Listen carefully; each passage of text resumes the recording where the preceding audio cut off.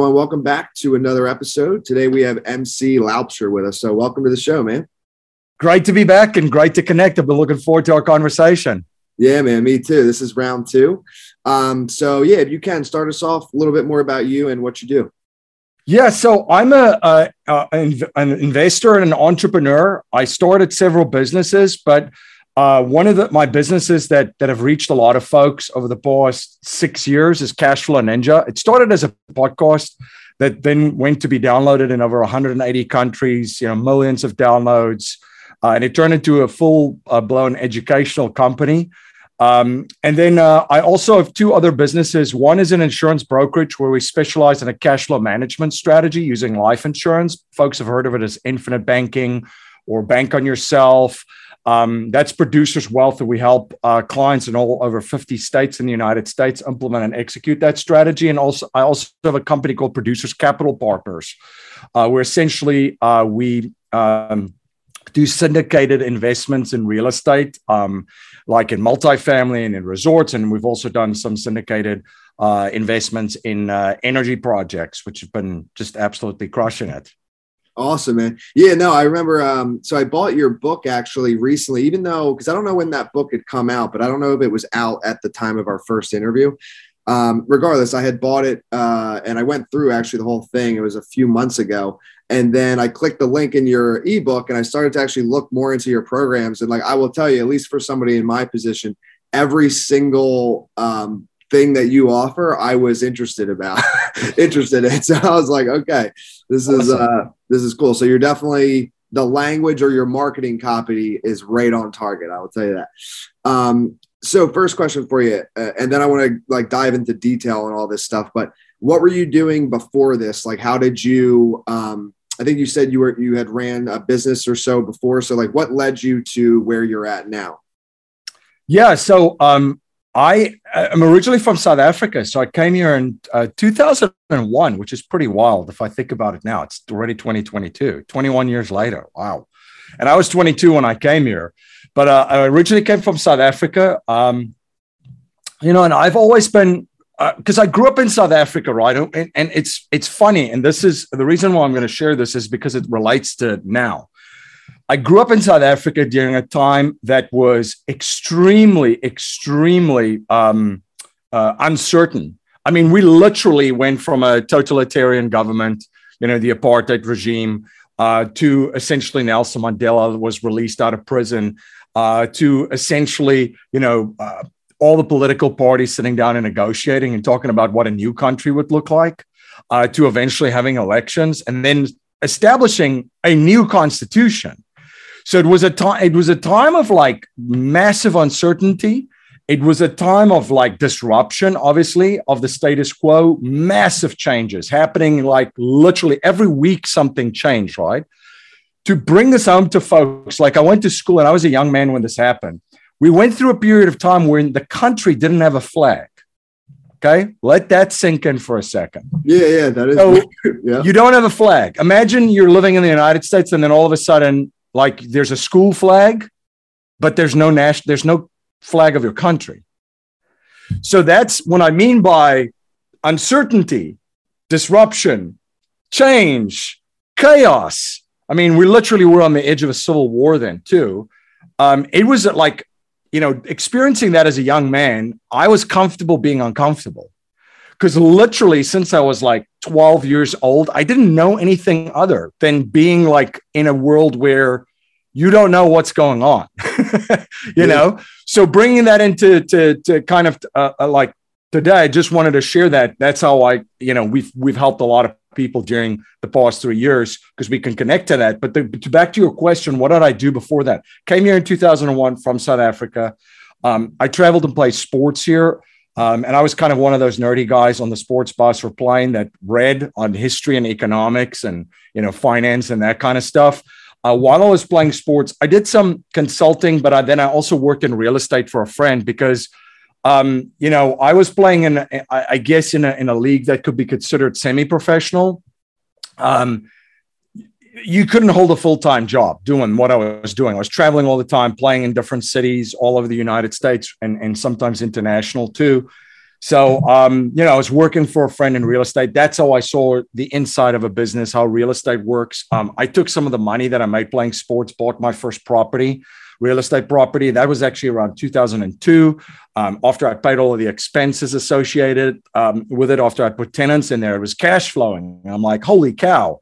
I read Robert Kiyosaki's book about Rich Dad, Poor Dad, and he talked about cash flow. And I'm like, I read the book, took action. This is cash flow. And then I also started to figure out through this friend of mine that was born into a very wealthy family. They have a huge real estate empire.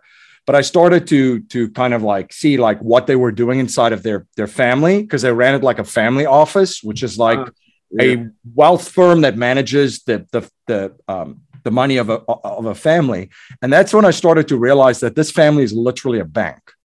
And I learned the banking concept of how to become your own banker, which led me to, the Nelson Nash Institute and developing a relationship with the late, great Nelson Nash. He was a mentor of mine. And then just learning the real estate game from my friend at that stage, seeing that, I had that mindset of, I'm going to crush it. I'm going to find something. I'm going to do this and build this. But I started to realize through that process that, it's better to do things together with folks, and especially partnering with cash flow ninjas, because you can't compete with them. Weekend warriors can't compete with them. Those guys, like, for example, him and his friend, they own the market on the north side of the city of Chicago. Nothing moved without those guys knowing about it in real estate. So instead of like trying to compete with those guys, which would be impossible, how do you partner with them? And how do you do things together as a group? And everybody brings their skill sets, their talents, their unique abilities to the table. And then you partner with those folks. So I realized I had to develop myself and learn skill sets, which then, I did some consulting, and then I just took for a couple of years. And then I just took basically the leap of starting several businesses. Most of them were failures. And then I started to do pretty well with the one business. And then all of a sudden, the one thing led to another. That business was blown up. Then I started a podcast, and fast forward the next 6 years, here we go. Dude, it's incredible, man. And so I want to, because I know in your book, I think it's 17. You talk about the 17. Obviously, there's more than that, but I think it's the top 17 cash flowing or ways to do cash flow investment. Oh, 21. Yeah, 20 of the 21 base cash flow niches, and I added 5 as bonuses. But 26 is not good marketing. No, gotcha. Okay, so. I want to talk about those, but what are your thoughts on like what we're going through now? Because actually what you started with, I love that you started there, because that was like chaos and uncertain times. And I think for some people in the US, like I'm 30 right now, and besides like the COVID thing that happened, which I would say most people would say that was kind of like, it was a big crash, but it was very short, Yep. So like, this actually, I would consider, and I know 2008 happened, but I was like, what was I? I was like 12 or something. I don't know. I was like 14, something like that. So too young. So this is like the first big, what a lot of people that I trust in are saying like, hey, the next few years, whether it's 6 months or it's 5 years, whatever it is going to be a time that's going to be good to have some cash and to be buying stuff, because things are going to be on sale. So what is your like strategy, or what are your thoughts on the next few years? Because it's definitely uncertain times for a lot of people. Yeah, no, absolutely. So I will share this, what we're in the process of is a slow collapse. And people are like, what do you mean? Most of your listeners have probably heard about the concept of the Great Reset, which was a conspiracy theory until the World Economic Forum literally published books about it and can't stop talking about it. And I'm like, all right, they're telling you the Great Reset. They also talk about the Fourth Industrial Revolution, the same groups, the people out of Davos. It's funny that, in the past, people were always like, is there somebody that runs the world? Who's they? It's like this crazy the conspiratorial kind of mindset. It's like, no, literally, they're in Davos. It's the World Economic Forum. They're literally telling you, this is what's going on, this is what's happening, and this is where it's all going. So, which is kind of nice, because it takes the guesswork out of it, right? So we're in a controlled collapse. The systems are resetting. So what people don't, this is what they need to understand. This is going to be different than 2008. This is going to be different than your mom and your dad's crashes that they went through. I still remember the one in 2000, the tech one, right? I was in college when that still happened, but I still remember that. And that was brutal for a lot of folks. So this is not your mom and your dad's crash. This is also not your grandpa and your grandmother's crash. This is literally a reset of systems. And what the folks out of Davos that talk about the great reset is telling you is that the systems and processes that and structures that we have taken for granted our entire lives is in the process of collapsing. So years, and that they're telling you that, okay, that's not me. That's literally the thing you could look this up. There are videos talking about this, Mr. Klaus Schwab and all of the leaders and so forth. So they're telling you, hey, the Great Reset is happening. Systems, structures, processes that you've taken for granted your entire life is in the process of collapsing. There'll be new ones taking their place. So what systems? The financial system and the monetary system is one of them. Huge. The health system. The way that the food system is huge. The way the economy itself, right? And that's where the fourth industrial revolution comes in, which is this technological revolution, which they talk about. Again, not me saying.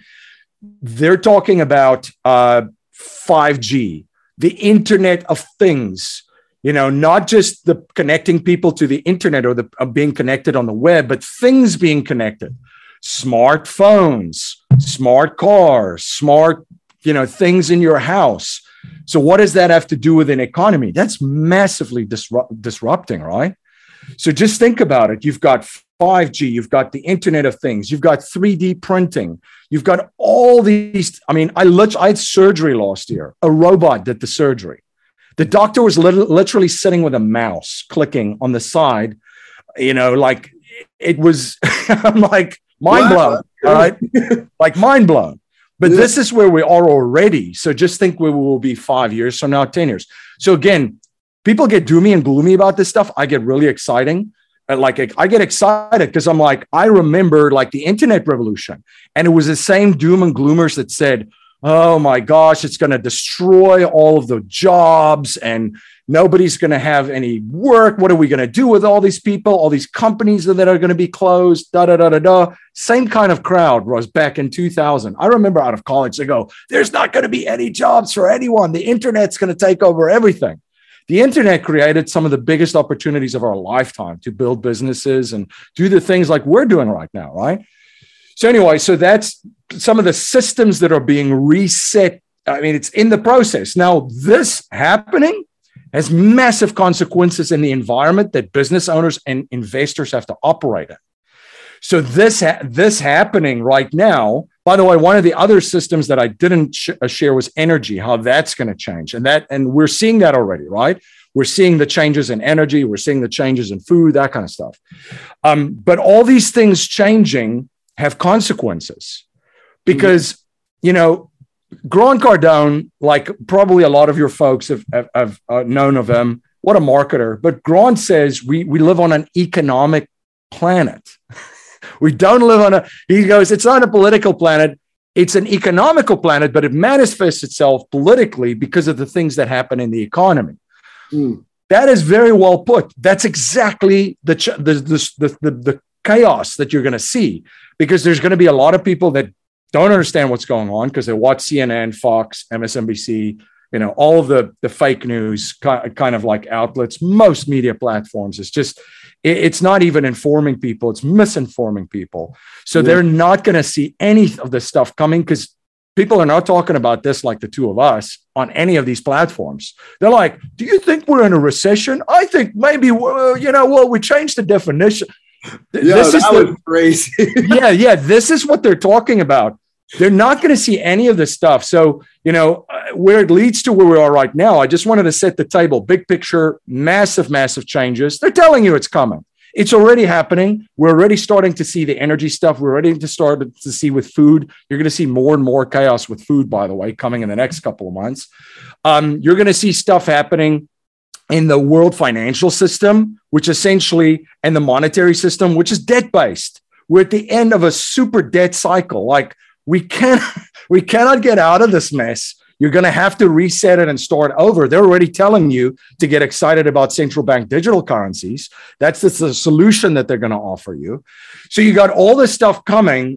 And I just wanted to give a big picture. So where are we now? Back to are we in a recession? Could we be in a recession? Well, they changed the definition. Like the idiot. I mean, the conversation that the narratives out there. I mean, it's literally like Idiocracy, the movie Idiocracy. One of the first things that I would say, somebody asked me the other day, are we in a recession? I said, you know what? The first thing is the numbers that it doesn't matter, because this is how, I can't think of another word, perverse it is. The typical definition, right before, of course, this administration, that all the definitions are changing. It's not just a political comment. It's all of them. They're all in the same club, and we ain't in it. But essentially, typically they said 2 quarters of negative GDP growth. Yep. But the GDP that they measure is based on spending, not on producing and creating stuff. Like that's an actual economy.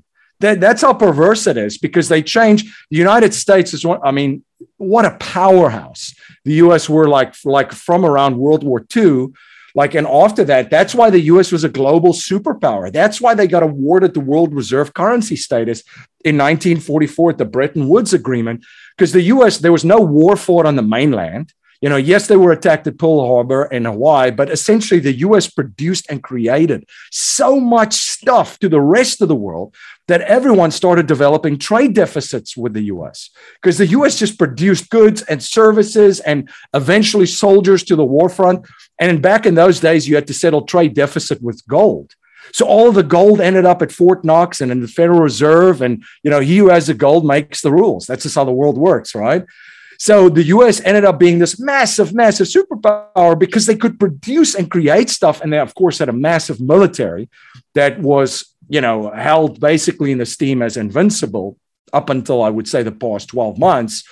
But essentially, that's, when you look at recession, yeah, I mean, we're already in it. I would argue and say that if we're going to look back, because most people are not going to see coming what I just shared with you, all these disruptions, the changes, the massive chaos, which it's going to manifest itself in society politically. You already see that, the haves versus the have-not. Get those rich guys, the poor guys are too lazy to work, that kind of nonsense, which is just narratives.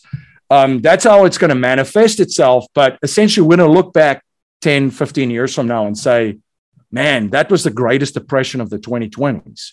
Because if you think about it, if you really look at the numbers, and if you torture data enough, it confesses. Let me just preface that. So anybody can get whatever they want out of data, the way that they frame it and the way that they position it. But if you even look at small business figures that they put out, the past 2 years of this disruptive economy have literally destroyed small businesses. There was a survey that was just put out to them where it was almost like half of them didn't even know that they would be in business 6 months from now. So they've really, really suffered, and that employs, by the way, 70% of your workforce, small businesses used to anyway. Wow. So yeah. So is it a recession? I would argue it's a depression already for some folks, right? There are people that can't afford their rents. There are people that can't afford basic necessities, because you're in an environment too where we've had a massive, massive inflation of the currency all over the world, but in the US too, which then has 2 outcomes. When you have inflation, 2 things happen. Asset inflation. So people that have stuff, they see the prices of everything go up. Oh, my real estate went up. Oh, my stock portfolio, or all of the things that I own have gone up. But on the other end of the spectrum, you also see price inflation.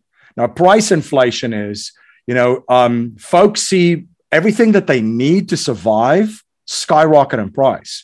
So think about it on the opposite side of the spectrum, right? Yes, you because the media just focuses on, shiny things, kind of. and paints this picture that everything is fine and dandy. Look, inflation's only 9.1%, right?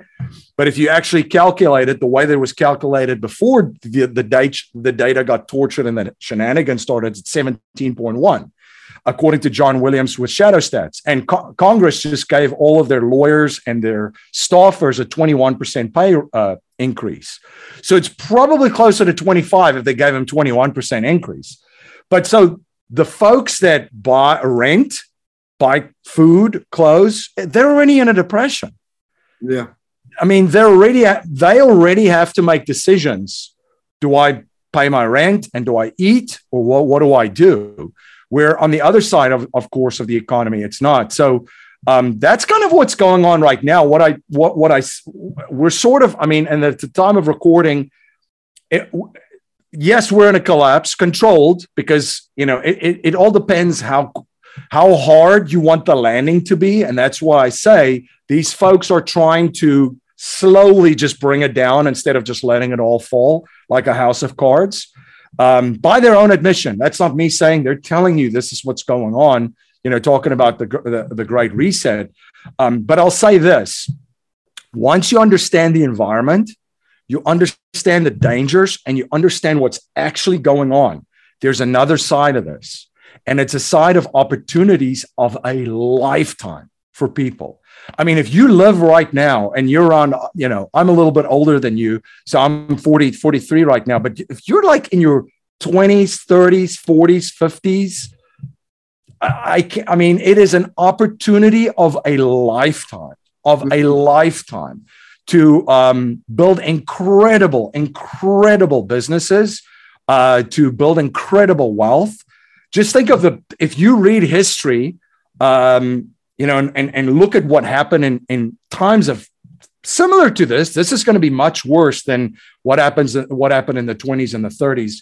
In my opinion, that's my take, my opinion. But if you look at what happened there were fortunes created during that time that we still know the names of all the families. You look at businesses and buildings still has their names on it. So we're going to have the same opportunity available. I didn't mention 60 and 70 year olds. There's going to be different challenges for folks in those groups, because the social contract, here's another thing that the news is not going to tell you. The social contract essentially has been broken in the sense that these pensions that folks thought that they were going to have, it's all gone. It's gone. The money's not there. Robert Kiyosaki wrote a book, Who Stole My Pension? That was a book, I think 2 years ago that came out. That was a must read for anyone that wanted to understand what was going on with pensions. And that's a whole podcast by itself. But the short is the money's gone, whether it's corporations, whether it's federal pensions, whether it's state, whether it's local, it's gone. And folks don't know that yet, because in the political climate right now, who's going to come out and say, all right, we know we made these promises to you, but we don't have the money. So, you can either inflate it, you can cut it, or, you could just essentially hope for the best. But there will still be opportunities for them too. I'm just saying they're going to be in a much tougher position, because essentially when you start with a little or some, or you don't have anything, the world is your oyster. But when you've worked your whole life, essentially, and you thought that something was going to happen and now it's not happening, it's going to be much, much tougher, because initially there'll be a massive blow first. So a couple questions for you there. So, and for people listening, regardless of how you feel about this guy, I think I'm not talking about you. He seems to be accurate a lot of times. Like where I heard the Great Reset, I watch Alex Jones a lot. He can be doom and gloom, but it seems to be pretty freaking accurate. So that's all I'll say about that. And that's where I did first hear about the Great Reset. So first question is, do you think the people you're talking about in Davos and stuff, is it when I watch Alex Jones, it seems that he feels it's bad intentions they have, right? And because I've been watching that, my bias would be, I agree. But do you think it is also something that it's kind of an inevitable thing, like the Great Reset almost has to happen, or is it not? What are your thoughts on that? And then I want to ask you what you're doing to actually take advantage of this opportunity, because that's people like Patrick Bet-David and stuff. That's what they've been saying. They're like, yo, yes, this is going to be turbulent, but this will take you from, if you have 100 grand in the bank, you'll have $1 million at the end of this. If you do it right, if you have $1 million, you'll have 10, and it's a way to 10x your wealth, literally, if you put or allocate your funds accurately. So, but first, bad intentions or inevitable, or both? I know that's a great question. So the first thing is that I would say is, first of all, it was inevitable. I mean, how long could this go on? Everybody thought that this was kind of over by like 2010. I remember, when I really, really started to study and understand the world financial system and the world monetary system, essentially a lot of people were saying this can't go past 2010. Like, how is it possible?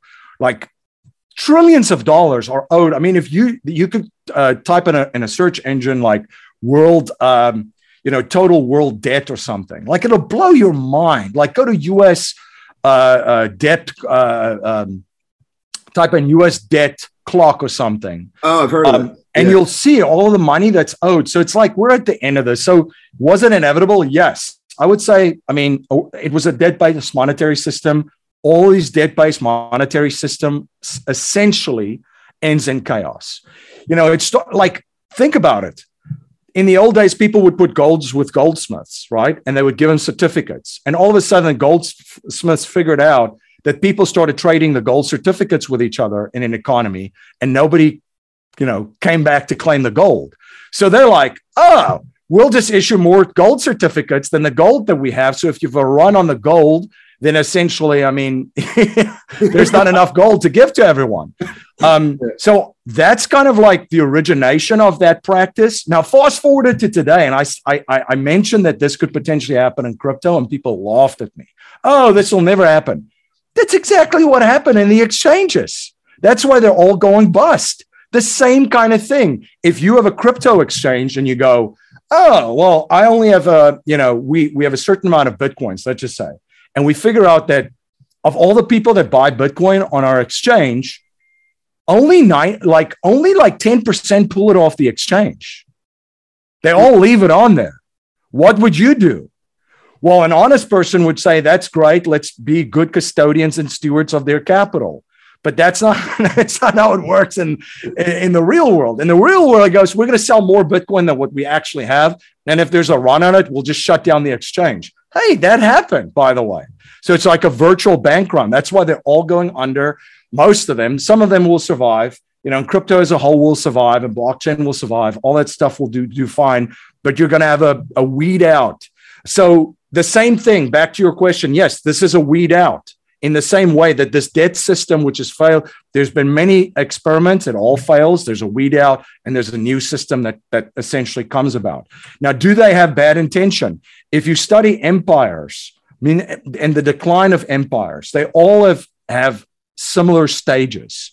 And I believe we're towards the end stages now where it's looting. This is essentially where the insiders know that the empire is about to collapse, and they loot the treasury, they loot the assets, they get everything. It's now every man and woman for themselves. Yeah. And if you see what's happening, that's why you have perpetual wars. Julian Assange is sitting in prison for telling people this, that it was money laundering, that essentially the looting phase began in the early 2000s, and it's now ramping up like we've never seen. Look at the money that's been sent to the Ukraine war, for example, which ends up with U.S. weapon contractors, which all these Davos crowds have interested and own the companies and that kind of stuff. So bad intentions, yeah, absolutely. I would say it's not just the bad intentions, it's the looting. But another thing that I'll also share with bad intentions is, by their deeds, you shall know them. Okay. That's just, by their deeds, you shall know them. So I sometimes look at what people have done. Like, who tries to lock down the entire countries, make them stay in their houses, shut down small businesses, the livelihood of folks, and then, keeps their competitors, big giant corporations, open, which essentially sucks away their competition. That's what that was. It was a complete hit job. And that's not, again, this is not a theory. It's not a theory. We all saw it happen. You couldn't go to church and couldn't go to your small business, but you could shop at Costco and Target and Walmart, right? We all saw it happen. It's not a theory, that happened. Yeah. So who would do that? Who would then, regardless of what your thought is like on the medical debate and that kind of stuff, if you're living in a free society, like, you can't force people to do things just to participate in society again. I mean, pick up a history book. It's not the good guys that do that. It's usually the really, really bad guys that do that. Yeah. But they painted themselves as good guys again. So again, is this nefarious? By the deeds you shall know them. My opinion is there's a lot of nefariousness here, because look at what they've done. Look at what they keep doing. The fear, right? You can drive humans by fear. They did the same thing in South Africa when I grew up. I saw this all when I was a kid and a young man, lived through all of this stuff. You can make people do anything when you scare the living daylights out of them. I took a trip to visit a friend, and I got on the airplane, and all of a sudden, when I was flying, like the Thursday it was fine. The Sunday I got on an airplane, and a third of the plane was mosque. And I'm like, oh, I haven't watched the news probably for like 4 or 5 days. But if I scroll through, they're probably scaring the daylights out of people again over something. And wouldn't you have it? I turn it on and it's just scare, fear. And I'm like, it's not hard. So yeah, I would say nefarious. So what can people do to put them on the right side? Let's talk solutions. I would say here's the biggest thing, right, during this time is have a strategy. Shocker, have a strategy. But what does the strategy entail? So I talk, one of my mantras is what survives hard times? Hard people and hard assets. Hard people and hard assets. So when you think about from a strategy, the first thing is you start with yourself. Your mind is going to be your most important asset. I mean, you're your most important asset, but you have to be mentally, physically, and spiritually as strong as you've ever been in your life. Like from a mindset standpoint, there's a Chinese proverb, and I butcher quotes and proverbs all the time, but it's essentially rather be a warrior in the garden than a gardener at war, something to that effect. I've heard right? That. And it's the U.S. military, certain sections of them talk about parabellum, the concept of parabellum, which is if you want a peace, prepare for war. Essentially, that's the type of mindset that you need to have. You want to have a renegade mindset. Don't believe anything that you're seeing out there.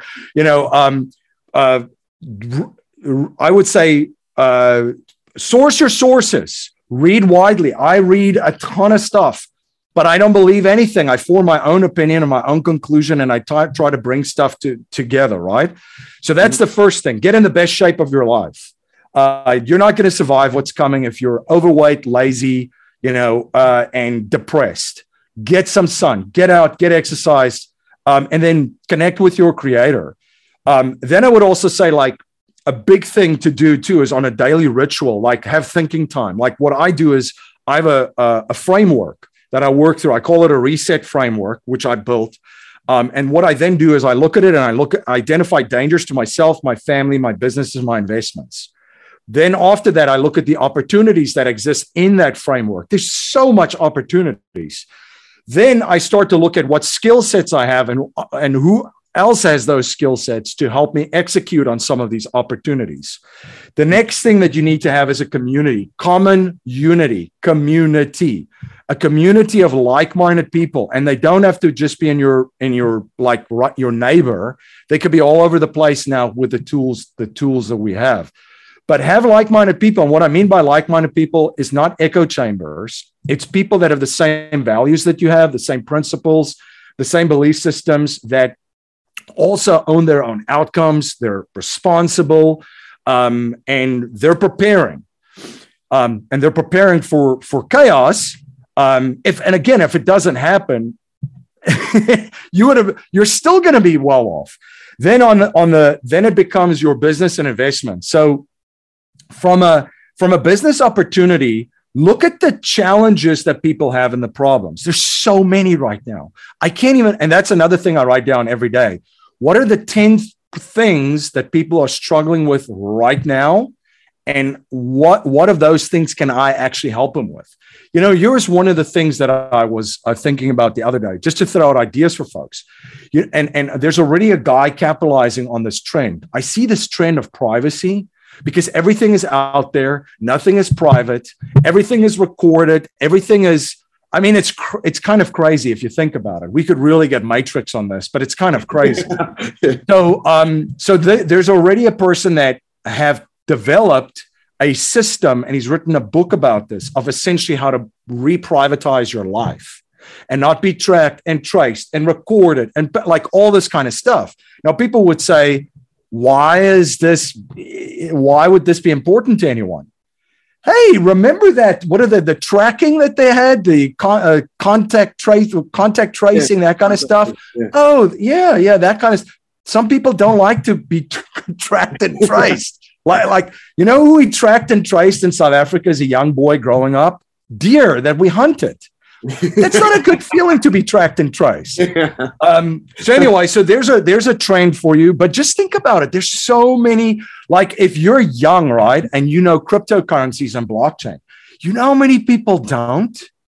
You know how many people don't know anything about the privacy cryptos that you can educate them? I mean, there's projects where that they're going to solve the solution of money, right? Because Bitcoin is an open ledger. It's essentially an Excel sheet on the internet that you can, if you can figure out someone's address, you know where the money's coming from and who the money's coming to, or who the money's going to. It's not private. There's privacy projects. How about smart contracts, which would be built on Ethereum, let's say?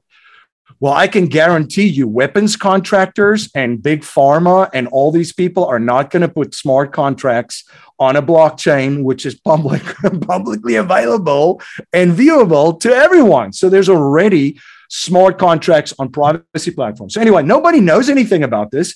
I know enough just to be dangerous. I'm not an expert in that, but I can see how that type of stuff is going to be huge.